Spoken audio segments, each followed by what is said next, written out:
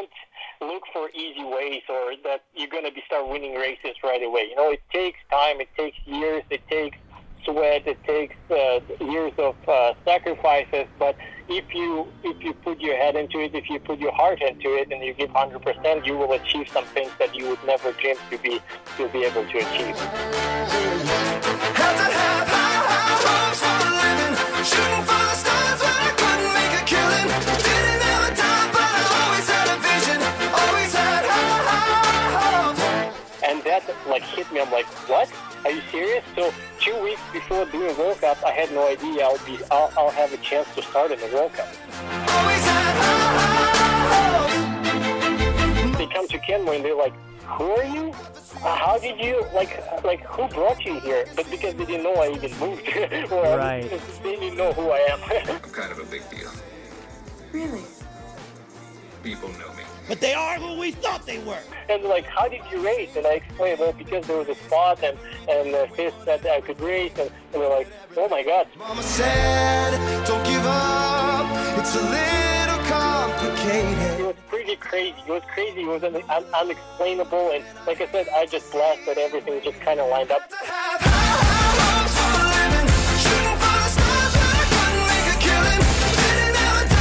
Great moments are born from great opportunity.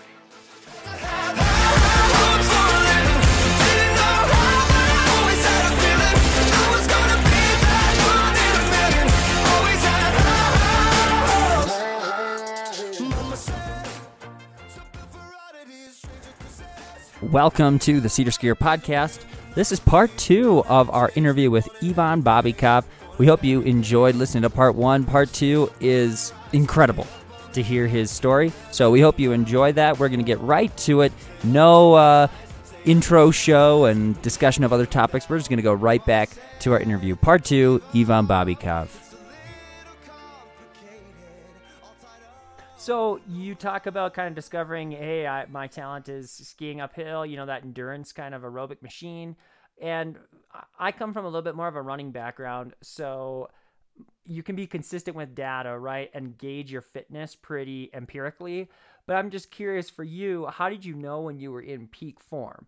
You know, was there a workout that showed you that? And I gave you the example, like, you know, if you're a miler and you do 10 by 400 and you can do 62 to 64 seconds, you're probably in about 412 mile shape, you know. But for you skiing, how did you know sort of where you were at? Were you someone who just kind of would go by feeling, like, I know I'm in good shape? Was there some hill that you'd sprint up and time yourself? Or were there other metrics in the lab or the weight room that told you that?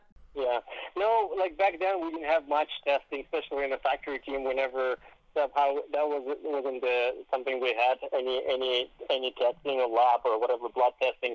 But I think in skiing it goes more by feeling. Like, you know, it's really personal, and everyone has a very different kind of measures. Like I remember, like my the easiest one would be my teammate Devin Kershaw. Like I remember his test he was just, because he's also like.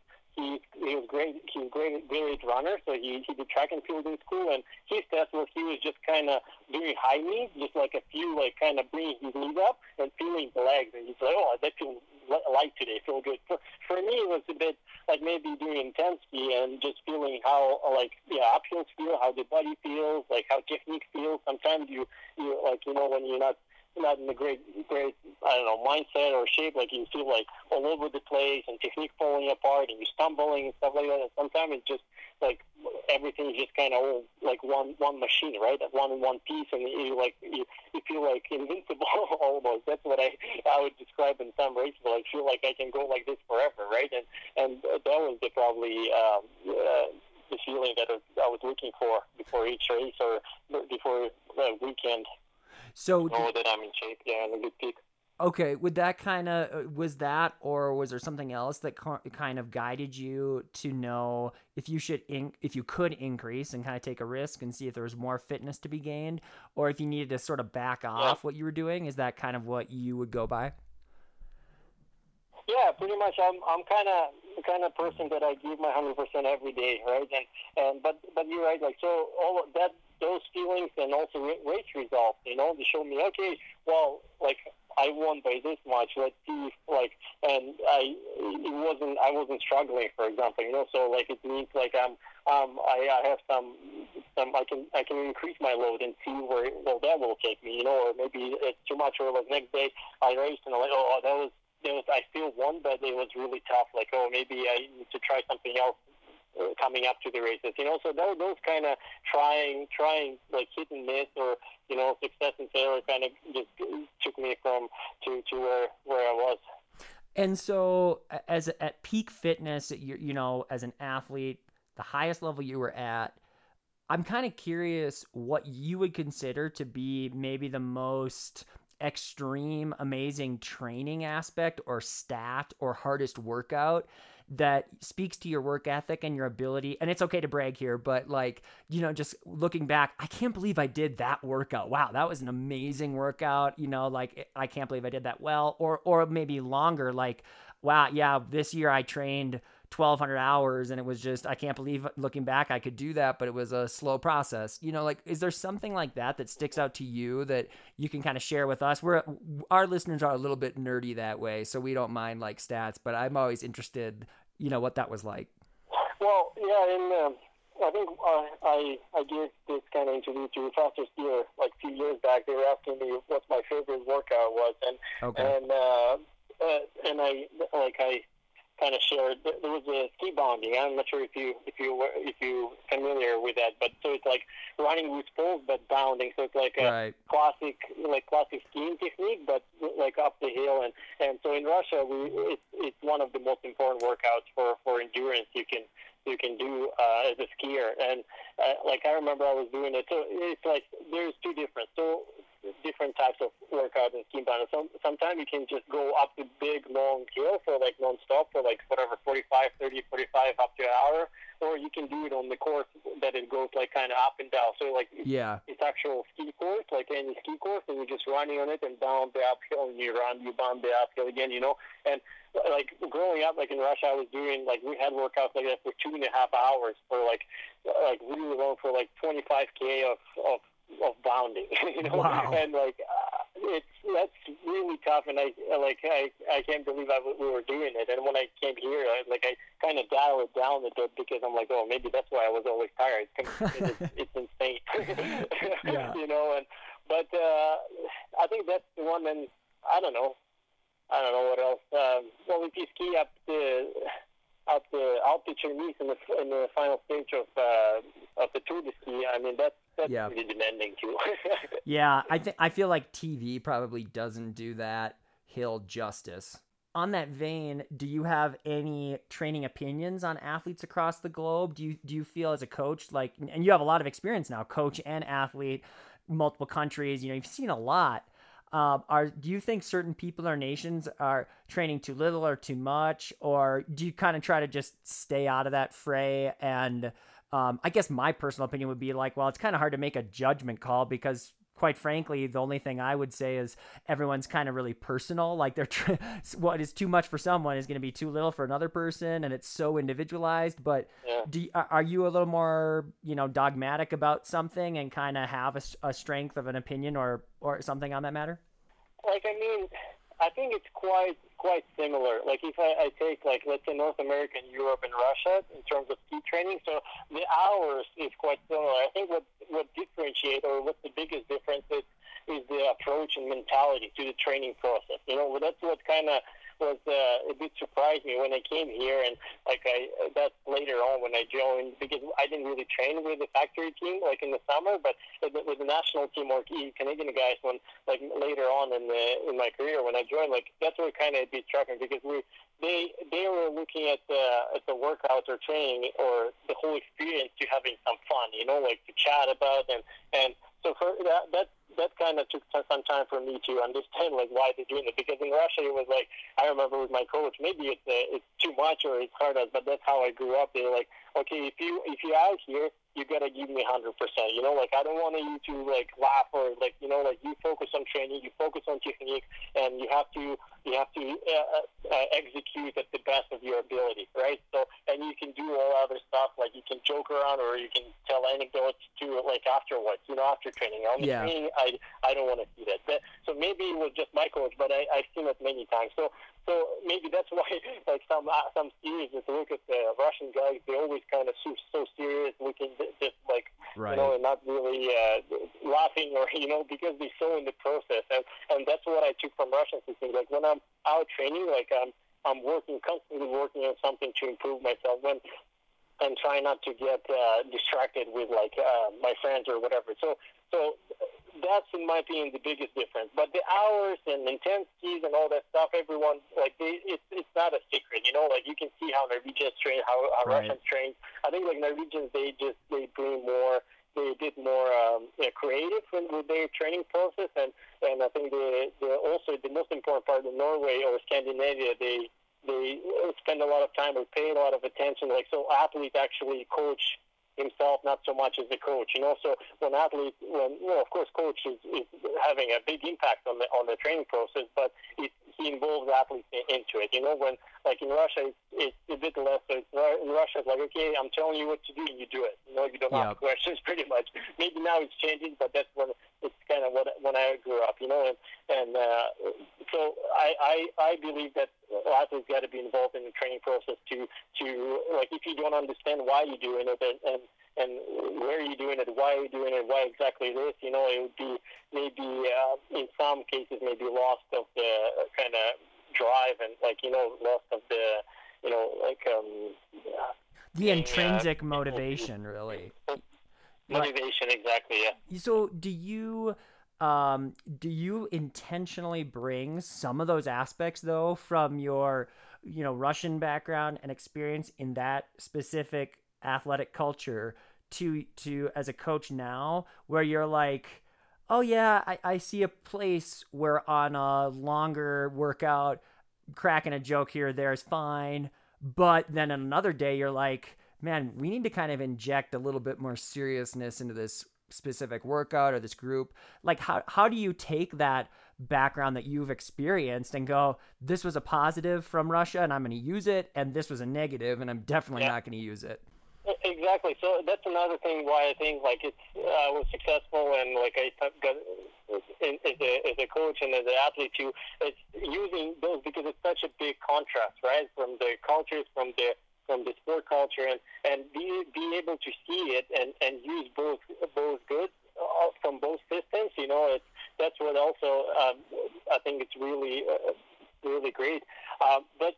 And you're right. It's kind of balanced. Like, I don't see why it should be sometimes it's a bit less stressful, or sometimes it could be a bit more serious to the depending on the workout. And it also comes down to what kind of group you're coaching, right? What kind of, and knowing that those athletes, and knowing somebody like, like for me, for example, like coach always had to like pretty much stop me, like, because I will overdo it.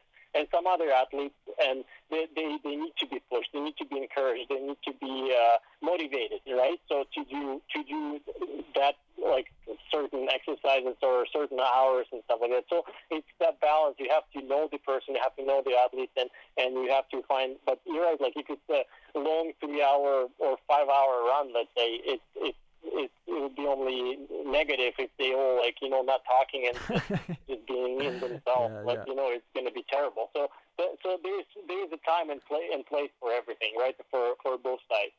So this has been really fun because I feel like your story. It's like you said earlier. It's kind of a fairy tale, and you've had so many different experiences and. Talked a little national team, and factory stuff. And now I even kind of want to transition just a couple of questions on this kind of young crop of skiers in North America. They're on the rise. They seem to be challenging or starting to challenge the European counterparts. And this is both Canada and the US. And so currently, what excites you the most coming up in the pipeline in Canada? And then also, what do you think for the Canadians and the Americans? Like, we're talking about that men's relay team too, that won gold. And we had Ben Ogden on our show the other week and asked him a similar question. What does he need to do what do they need to do to continue this breakthrough and have sustained success on the World Cup level? So yeah, what are you most excited about in Canada in the youth pipeline? What do these guys need to do to be successful in the World Cup? Obviously, you've had success there, so you'd be able to speak to that. Yeah. No, I mean, it just because it's always been like that. Like there's some like it comes and goes in waves. Kind of, sometimes, and we've seen it many times. And it's in North America, you have Bill Koch, you have so many great skiers. And same in Canada, Becky Scott, Sarah Renner, and then it's kind of like it dipped, and then we had men's team on the rise, and then again we had Chandra Crawford winning medals, and US you had Keegan, and after Keegan I have Jesse Diggins, and before you had Newell, you had it always comes and goes. It's just compared to Europe or Russia, like because they have way more numbers, bigger numbers of those talented athletes coming through, and here maybe we're losing those to hockey or basketball or whatever, right? But it's always been, and this time it's no different. So now we have a couple young skiers too in Canada, Xavier McKeever and Tom Stevens. So there were both of them were on the relay where they were second. You guys won and we were second in the junior world championship, right. And some girls too. So that's really exciting to see those I'm really excited to see where they're going to go and how they're going to improve even more. And seeing your guys' success, also young guys like Ben and Gus Schumacher, there's some, and that's the reason why we actually last year I brought the Alberta ski team. We went to Park City in Utah and we had joint camp. Cool. With the junior team there as well for U23 team, and all those guys were there. So I think just because we're so isolated from Europe, right? We don't have enough that racing in the summer and that challenges in the summer. We're kind of owned by ourselves. That's where I think we're losing compared to Europe when there's pretty much no borders. They go trade together, they race together. There's lots of races in Norway and Sweden and in Switzerland, like Russia too, and they constantly race. When for us, it's kind of quiet here. And I think that's looking back at my career, I think that's what I missed too, being on a national team. Canadian national team is just not enough those getting together and just kind of challenging each other and trying to improve that way, with the American guys. Yeah, that's really huge to have, Canada and the U.S. really working together to have healthy competition, really bring out the most. So I hope that does continue for both of those groups. Just a couple. Best example would be before Keegan got to those highs when she was winning World Cups and stuff. I remember she was young and she was joining us and Chandra Crawford and Becky and Sarah in the World Cups when she was young, and that's what made her so successful. And the same, she brought up Jessie, she brought up Sophie Coldwell and made that push for them and kind of gave that baton, relay baton kind of to them. So it's really important. It's not going to be any different. We have to use our talents and to bring up the younger guys. Yeah, and I think sometimes it's probably on ski podcasts specifically, it gets the narrative is probably inaccurate, spun this way where, on the male side, we're struggling, the female side's doing great, and now we've got this young group of guys, maybe they'll do better. And the reality is no, that's not true. Those guys that are veterans, they've laid the foundation kind of in a similar way of even Keegan Randall laying the foundation for the success that we've seen Jessie and Sophie and all the Sadie Bjornsson, all those people experiencing now. I mean, I would imagine the older athletes have a lot to do with it. And Keegan was fortunate to hang around long enough to be, to kind of reap some of those benefits. But do you think it's kind of sad that or do you think this is just not true that some of those older athletes who end up retiring and now this young crop comes through, they might reap the benefits, get some more glory, but they had a role as well? Of course. I mean, that's sometimes the problem of our federation, but our sport culture a bit here as well. When the athletes retiring, sometimes they just disregard them, and instead of trying to keeping them in sport and trying to motivate and pass that experience and knowledge to the younger people. But sometimes it happens naturally, like you said with the Keegan, and because she needed training partners, and there was JC, there was Sophie, there was Bjornsson, and those are on the back of kicking. That's how they became great athletes, you know. So but yeah, I mean, yes and no. You can like praise those experienced athletes, but it's also because those young athletes were working their butts off, right? But because they saw where they need to be and what the level where the markers are, and that's how they got there. But it's kind of both ways, right? Because younger guys sometimes pushing a bit older guys and getting something new out of them as well, right? So right. It works both ways. Yeah, no, and I'm sure you'd have a lot to say in terms of the drama and the inner workings and what goes on in ski federations in multiple countries, but we don't have to dive into that. Actually, to kind of wrap up a few things, I wanted to ask you about your equipment or skis, because we do have listeners who like to know just like about equipment specifics. So when you were on the World Cup, how many skis did you get and or have? And you had a long career, so maybe that's kind of an impossible one to answer. But more so, do you have a specific pair that always seem to win out in speed tests? Is there some old faithful or a ski that you kept around for a long time that might be kind of fascinating that we would know about? Yeah, there was it's kind of both, you know. So earlier when Solomon just came out with skis and on the factory team, I remember Andy just got a pair from the store or something, you know, and somehow they were really good. My skis, I had like maybe one skate and one classic. Like, well, I had a bag. I had maybe 10, 12 pairs, you know, like so 5 or 6 of each. But I for the first year in Solomon, for the first at least maybe, I don't want to lie, but probably 4 or 5 years, I used most of the races. I used that one pair of each, you know, because they were so universal and like I couldn't, like nobody could understand why are they so good, you know. Yeah. And I raced. Like from the beginning of the first year in the factory team, I raced all the World Cups after that. I raced Olympic Games with that for Russia, and I raced Olympic Games for Canada and them. But later on, of course, by the end, like because it started improving and I got more skis. So by the end of probably some of and like everything's changing, right? Technology changes and there's more demand for the skis and everyone. So maybe because we also started had a box track as a Canadian team in Europe, and I probably had at least 40 pairs maybe total. You know, some of them I never touched, or like box track does a lot of work for us, and they test some of those skis and eliminate some earlier, so maybe it was way more, but I would say maybe 20 and 20 in the last couple of years of my career I had, but again, I got to, it's usually between 2, 3, 4 pairs maybe of each that kind of gets always thick at the end, you know, because of that. But it's important to keep refreshing and but see, in the World Cup it's easier because we get those skis for free to just keep bringing them up and giving us trying, and we. So it's always constant refreshment, you know, for the people who buy themselves. Of course, it's impossible to have that many skis, you know. And sometimes, if you're lucky enough, you find that kind of one pair that works magic for all kind of conditions, you know. But now it's kind of now with that fluoro ban, you know, there's no fluoro waxes. So it's going to be more on skis, more on the grinds, and that's where it's going to be really important to have a great ski, the ski that works for you, like with the right camber, with the right stiffness that works for you.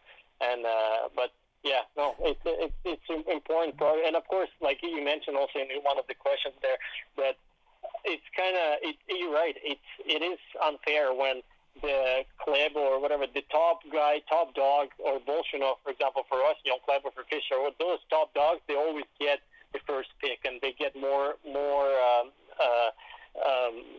time from the company and more product to test and all that stuff. Of course, most likely they're going to get the better skis than everybody else by maybe marginal, you know, because it's kind of all similar. But that's how it works. That's how the sport works. Because if that's a winning dog and that's how they brand and that's how they showcase their product, like of course they're going to pay more attention to those people, right? So but it is not fair. So it is really hard for the younger guys who coming up from the local circuit going to the World Cup, and they bring their own skis, and they not even like I experienced that. I've seen a few guys who came to the national team and they just made the World Cup and came up and their equipment is not up to par with what the World Cup guys using, right? So and that's where you trying to trying to find other ways or get more skis and try more skis. But it takes years. It takes years to go through that process and find something that you'd be successful at on the World Cup. I'm really glad you touched on that question. I wasn't sure if I should bring it up, and I think it's a huge. It bothers me. Like I totally understand the reality of it. And it makes perfect sense. And quite frankly, I don't think there's much you can really do about it, other than I do think it's important to bring up to coaches, because they should be responsible to some extent to looking specifically for true talent and not just going who's winning those races, because there definitely are. But see, coaches are not in charge of that, right? So it's Waxtex who get the products, who get the more skis and separate. But many times what happened is like for example, Alex and Devin, they race on Fisher, and for Alex switched to Solomon later on, but they raced on Fisher for many years. And as I remember, they always shared like a kind of, we call it one ski bag, right? Where they shared the product. So because Alex was a bit heavier, Devon was a bit shorter, so the skis work differently. But they always, and Alex liked skis that he didn't like too much kick. You know, he always prefers speed. When Devon liked, for the classics, for example, Devon liked a bit more grip or like a bit more stickier ski. So and that worked for them. So through the many years, they test together and they like, I like this one. But I like those ones too. And sometimes there was this little bit of conflict, but most of the time it worked out perfectly. So, and when of course, they're trying coaches and Waxter is trying to help out those guys who just young guys who are coming out. And for example, when the top dog like Alex, for example, tests his skis and he picks the skis, so sometimes second or third pair would go to that young athlete who doesn't have like great equipment, you know, or compatible equipment, right? So there is some help, but at the end of the day, like I'm talking for like of course like service for the Fisher or Solomon will give more attention to a certain person, right? Yeah. And I think it is what it is. I think my point, not even on the World Cup level, I'm talking even more like when we're talking about 10, 11, 12, 13-year-olds, like of a coach, and this isn't a coach like bearing down on some young kid going, you're going to be the new skier. I think it's more like if someone comes to the sport at, let's say, 14 or 15, and a coach is like, I think this person could be really talented, but they're really deprived on an equipment standpoint. Like that's kind of where I think they need to do their very best to like give that person the opportunity to really, so we can see what their true potential is. Because I think the sad part is too often, sometimes a great skier, like great skiers fall through the cracks just because of that. But I mean, yeah, obviously at the top national team levels, no, I'm not even specifically talking about that. Although I've heard from some elite national athletes where they're like frustrated by the fact that, you know, they might be the fifth best guy on the team and there's just no prayer for them to move up because everyone above them has such faster skis. But yeah, that's kind of a different issue. I just mean more like, I think for us at the local programs, you know, just realizing that there might be a really talented skier with all the right tools except for that equipment aspect, and we need to try our best to like bring them through in some ways. And I don't know, maybe it's don't let me don't even let me start on this. First of all, for 11, 12, 13, 14 years old, you don't need World Cup level equipment. You know? Right. That's like you gotta learn how to ski on entry equipment first. And then talk about like the top level, like skis that cost $800 and boots that cost $1,500. You know, like for a 14-year-old, it doesn't. Not going to make much difference, right? So, and great athletes, great skiers, they will find their way to the top. You know, and you know how many times I heard that each athlete would say, "Oh, I'm the best here and I'm the best there." Like why? Like you know. Like let results talk for you, you know, not just your mouth and just saying like your opinion, right? So and but I remember, I'll tell you, like that's as a parent now. Like I have a son, and he went through the ski program too, and I remember I think he was probably 9 or 10 years old, and here in Canmore they had a race, and I just gave him skis, whatever. Like I had Solomon gave me some kids skis and whatever. I didn't even like. I'm not even thinking about waxing them for the race, right? But then he came back and I remember he's asking me because I was in the World Cup and I'm talking to him like, so how it was? Like, well, Dad, it was okay, but can you get me race skis? And I'm like, and he's like 11 probably, or 10, I don't remember exactly. And I'm like, what do you mean race skis? I'm like, well, like all the kids racing on race skis and I don't have race skis. I'm like, yeah, you have a perfectly fine skis. Like, what are you talking about? Like, no, those skis with the hole in it. You know, so he saw the kids have like top end fishers with the hole, like that's where the first year when they came out with that marketing move with the hole in the tip. Right. And like, that really frustrates me. I'm like, you don't need, so like you're 11, 12-year-old, like just first learn how to ski, enjoy it. Don't think about results or having the fastest skis on the field, you know, and that's can hurt somebody, you know, like now kids spoil. Now you look at the equipment they have, boots and stuff. If you look at what I was skiing back in Russia, what kind of boots and skis we had, like from probably 9-year-old to like 12-year-old, I skied on the skis that was chopped at the like kind of in the half, because we didn't have small skis. We had only huge skis, and my coach just saw it, like just cut him in the middle kind of, and that's what we skied on, because there's no shorter skis, and it was fine. Like that was enough. But yeah, that's a different issue. Okay, what's next? Yeah, well, I'm really happy and encouraged to hear that someone of your caliber, who's also a coach and a dad, is like, has that perspective, because I think you're totally spot on. You're totally healthy. But unfortunately, I think like other sports before us, where, I mean, I played basketball in high school too, and hockey is big in Minnesota. And quite frankly, if you are in Minnesota, it's not like play pond hockey for fun until you're in high school. It's like you're enrolled in a program when you're 4 years old and you're giving up weekends. And so I think like it's really refreshing to hear that you have the right perspective, but I think it will be a conflict of things of sorts when there are other, you know, parents who are like, oh no, I'm going to get my kid the best skis when they're 5, and then they're going to get a little bit of a head start. And so I hope you're right about like, there's hope for everyone. And yeah, it'd be an interesting topic to talk more about, but I guess I want to end our interview with a question that I like to ask all of our guests about, like, what is your ultimate purpose for what you do? And you've been a coach and an athlete, you've been involved in sports, you have an amazing journey. I'd kind of like you almost more to spin that question this way. And that is, what would be like your ultimate message that you hope young people get from sports? You know, like what is the ultimate thing you feel like you've really learned from your journey that you hope other people can have, or that you can impart to them? Oh, that's a big question. To me, sport opened lots of different doors, you know, because of the sport, I got to travel the world. I got to go to Olympic Games. I got to meet some great people. I went to university. I got education. I'm working now as a coach. Like, you know, there's a lot of things. But on the personal level, like it gives you confidence. It gives you healthy lifestyle.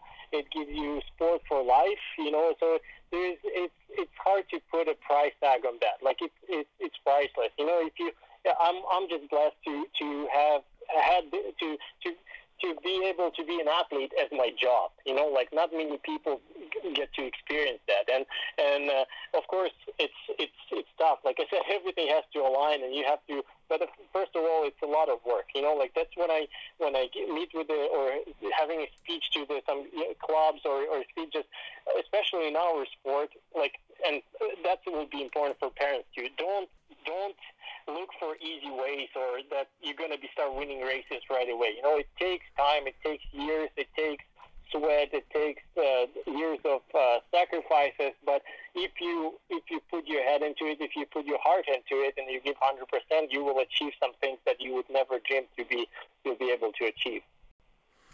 Wow, that's awesome. Yeah, I mean, my belief about sports too is it's those values that transcend the sport itself, right? Like that's what we hope, I think, as coaches, that we saw that we took from sports. You know, like we learned how to define success and how to chase it, and all the tools that are necessary for that we really honed through sports, and how we can apply them to our jobs and our relationships and our marriage and being a dad and being a coach and all those things. It's like, I think that's really the message, you know, that I would say that me personally, you know, it's like, yeah, that's the value in sports. It kind of sounds like, you know, you would agree with that a little bit. Mm-hmm. Yeah. So I guess if you said we're going to finish it off, so we're not going to talk about World Cups or Olympic Games.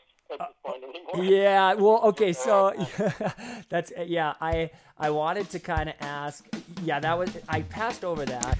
Of course, we decided to actually go into it. So we talked about the World Cup, the Olympics, and Ivan Babikov's incredible journey in both. Please enjoy the rest of our interview with Ivan Babikov on the Cedar Skier podcast. And again, luckily that year in 2005, in December 2005, World Cup was coming to Canada for two weekends. Right, and I remember World Cup was like mid-December or like the first weekend of December maybe, and the mid-December. And I remember November when I won another Super Tour, one of the U.S. officials from the U.S. Ski Federation, USSA, he's like, "So are you excited about the World Cup?" And I'm like, "Oh yeah, it's pretty cool. It's going to be in Canmore. I get to watch all the best skiers." And then he's just like, What do you mean watch? Like, aren't you going to race? And I'm like, but because I had this question asked a million times. I'm like, so why? Like, you're winning here. Why don't you go on the World Cup, right? And I'm like, well, okay, here go again. Well, I still hold Russian FIS license because I don't have Canadian passport. Because I don't have Canadian passport, I can't get Canadian license, and I can't go to the World Cup to race for Canada. And he's like, yeah, I know that. But because you continental cup leader, you get your own actually start, your own spot.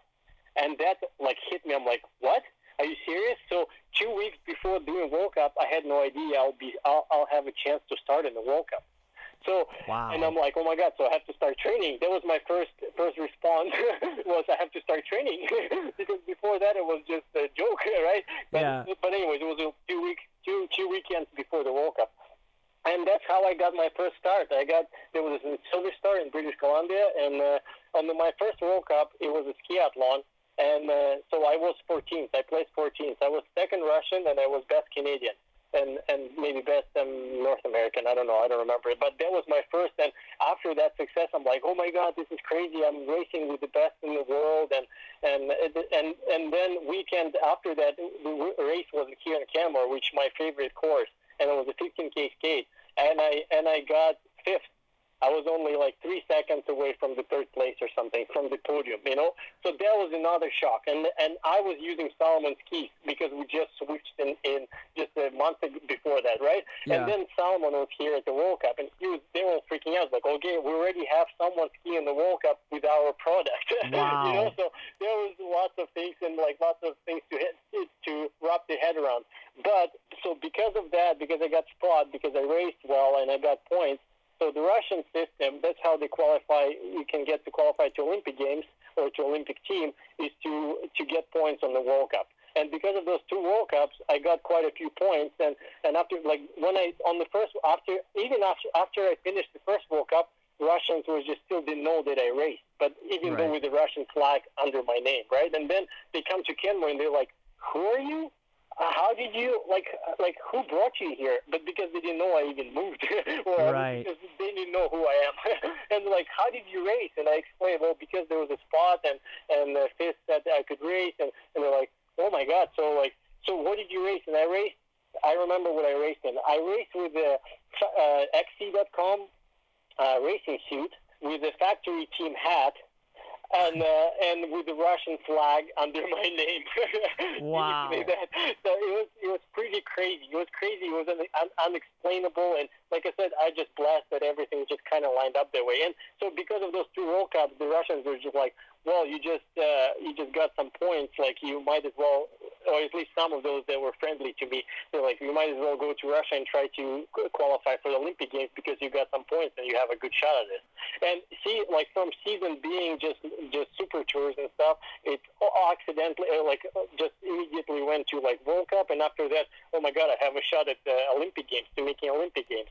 Because I was chasing I tried to get, like, kind of expedite way to get my passport and race for Canada at those Olympics, because by that time I already knew that Olympics coming to Vancouver, and I'm like, I need some experience before that. So that was the main reason that I kind of went and tried, and I actually that's another story for many hours maybe, because could you say national. Hold on a second, Ivan, could you say again how you? I was saving my thing, so I missed the beginning where you said how you got into the World Cup with without having any nation, obviously, that you weren't with the Russian team, you raced under their flag. But could you explain that again, how you didn't know about that, the ability for you to be in that and how that worked? Yeah, again, so because I was chasing those super tours and racing all of the races, I actually was a Continental Cup leader, and that year, that was the first year when FIS came up with this rule that Continental Cup leaders, they get their own World Cup spot. Okay. At a certain period, like it was a period 1, period 2, and period 3, and period 4 through the whole season. And because I was Continental Cup leader, I got my own start, but I had no idea about this rule because I was just racing super tours. And one of the U.S. officials from the USSA, he's just like, so are you excited to about the World Cup in Canada that's coming up? And I'm like, yeah, it'd be great to watch. And they like, okay, yeah, I got that. I got up to there. I started it there, so I just wanted to get the previous part. But and that was that's crazy because I mean that would have been 2006. You competed for Russia. When was that? What was the year that first World Cup? So that was 2005, December of 2000. So there was 3 months before the Olympic Games. Wow. So you really had oh my gosh. Wow. And that was like, in my career, that period was insane for me. I've never peaked in my life for such a long period of time because, like I said, I won all the super tours in the beginning. Then the World Cup, of course, like it was insane when I was 14th and 5th. After that, I went to Russia. After that, I went to, it was in Park City, in Soldier Hall, there was U.S. Nationals. Because I had to race for factory team at the Nationals. And I told Andy, actually, he probably remembers it. I told him, hey, Andy, I'm going to go back to Russia and try to qualify, and I have races coming up. And so I'm not going to be peaking as per se for the Nationals. So I might not be the greatest shape. And I hope you understand. He's like, yeah, that's fine. So I won every single race at U.S. National that time. So the day after 30K that I won, I jumped on the plane. I flew to Russia. They lost my ski bag, so I had to spend I was stuck in Moscow for another day. I think at 10 p.m. I got my ski bag. I jump on the train. I get on the train to Rybinsk, where where there another trials was, and I arrived like at 6 in the morning. At 8 a.m., I had start for 50 kilometers skate race, and I placed fourth there, so got another bunch of points to be able to make the team. And after that, there was more selection races, but long story short, so starting season, it was only, for me, it was just racing in U.S., and it within 2 months, it escalated from being able to start at the World Cup, getting some crazy results at the World Cup and making a Russian Olympic team and going to Olympic Games, which was like I said at the beginning, that was my dream, right? Growing up, looking up to those guys and such a prestige, and it's so hard to do, right? That is literally... Short, of course, I was already looked at as like some coaches looking at me as a Canadian, they're like some politics, and they're like, oh, what are you doing here, Canadian? Go back to your Canada. You're not Russian anymore. And there was stuff like that. It was not pleasant. And there was lots of they tried to make my life really hard, but that's maybe a different story. Maybe I write a book sometimes. But no, that period of my life was insane. You definitely should be writing a book. I was going to say that is the most insane escalation I've ever heard. I sometimes tell about the Jim Ryan story, the runner from Kansas, first sub 4 minute high schooler, and how he went from in a 20-month span from he joined the cross country team as a junior in high school to 1968 standing on the line of the Tokyo Olympics, 1964. It's that kind of progression where it's just how on earth did that happen other than, it's gotta go there's gotta be some divine reason, right? But, and I was going to ask you, you go from at the World Cup, the Russian team doesn't even know who you are, to discovering who you are, to you're nabbing some guy's spot for that team. I would imagine that would have been kind of hard, and I mean, did you have teammates there that were just kind of really disappointed or angry at you, or maybe you can't really expound upon that shortly, but if you can.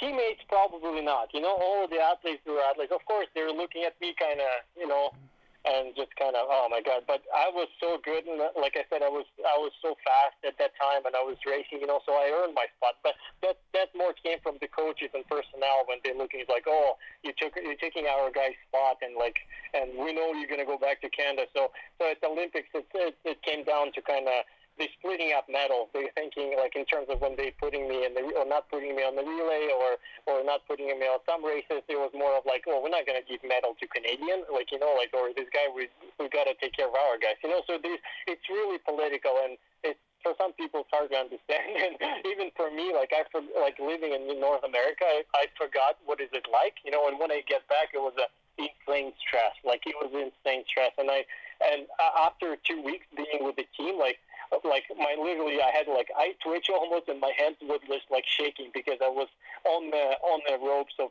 mental exhaustion because it was so stressful and so bad, and but I can't say that about athletes. Our athletes were fine to me, and I had some of the teammates that I skied when I was in Russia, from my republic, from my province, and they're of course good to me. I'm still good friends with most of them, but it's yeah. That's so cool. It's hard to explain all of that. Oh, that's amazing. Well, okay, this will be the actual final question because this little bonus section is totally worth it. But let's just say, after all the races you've been through, World Cups, Olympics, the Owl Creek Chase, which you and I can connect on a very emotional level. What would you say is the greatest ski race moment? Where you finished a race and you were just either so happy because of what you accomplished, what you did, or where you were. Just what is your favorite ultimate moment from your ski racing career as a whole? I'm not sure I can put one. I can name you two. That kind of on the par, I would say. So the first experience that's my second World Cup here in Kenmore, where I was fifth, or fourth. Was it fourth? Anyways, so that was the shock to me because when I finished the race, and I knew I did okay, but and I remember I was just hanging out there, putting my clothes on after the finish line, and then one of the fifth people come in and says just stick around here because you most likely going to be in the awards. At the awards, and I'm that just struck, I was speechless. I'm yeah, what do you mean? She's like, yeah, you're gonna be top 6, and they were already in top 6 back then. And then I'm looking how it's all, and I actually recently saw the photo from that race when I'm standing on the finish line, all dressed up because it's quite cold, and you can see my face, I'm shocked. I'm oh my God, I can't believe this is happening, because they kept saying, oh, you're 6th, yeah, you for sure going to be on awards, you're 6th now. And I'm oh my God, and they say, oh, you're 5th, oh, you're actually 4th because that guy is slowed down a lot. And I'm oh my God, I might be in the podium. So that moment was kind of crazy for me, and wow. So that was the beginning of my career. And then after that was, of course, winning the World Cup at the Alpe de Tunis, the final stage. Also, it came out from nowhere. First of all, I was sick. I was just doing it just to finish the Tour de Ski, because back then, if you didn't finish Tour de Ski, you're gonna lose all your points. It's like you didn't start, right? So I had to, even through the sickness, I had to race. But then there was the first time for me racing up the hill, and I had no idea what to expect. So I just went all out. And I said, all my life, I just did my 100%. Yeah. And then again, same thing. I'm standing on the top there, dressing up, and then the person say, "Oh, congratulations, you're today's winner." And again, I'm what? Are you joking? And that kind of, because I never believed in myself that much like other people, but that came to me as an insane surprise. Wow. And of course after that was the Olympic Games in Vancouver, when I racing, and I'm realizing I have a shot at the medal when I finished 5th, but it was a kind of double edge kind of, because I was so happy that I finished 5th, but at the same time I was so upset, I was crying at the finish line because it was so close to the medal, and I didn't get that. It was only 3 point something seconds. So there is quite a few moments like that, but I think those weren't quite special to me. And if we're not talking about competition, like I think just again that I was so lucky that I competed in like you can say in 2 home Olympic Games, because one was in Vancouver in Canada, and after that was in Sochi in Russia. So both of them I consider my home Olympic Games, right? And not many people I think can say that. No, that is actually insane to think about. And I'm wishing they stop trying to turn me off. I want it on. And I'm walking on a wire, trying to go higher. We hope you enjoyed this episode of the Cedar Skier Podcast. If you liked this content, go to cedarskier.com. You can check out some of our old episodes. We've been interviewing stars on the U.S. ski team, high school athletes, college athletes, coaches, a lot of the big leaders in the industry. So check out some of those old episodes. You can read our articles and enjoy that. Also, you can follow us on Anchor. That's where our podcasts are posted as well. If you have a good idea for discussion or you want to be on the show, you can reach out to me on Facebook or reach out to us on cedarskier.com as well. We'll see you on another Thursday morning edition. Remember, this week we have a live show, the opening day at Breckenridge Nordic. We're going to be there broadcasting from the Cedar Skier factory team van, so join us for that show as well. All right, well, that's enough for today, so hopefully you're getting out on the snow, getting in shape, getting ready to go for cross-country skiing. This is the Cedar Skier saying so long, farewell, adios.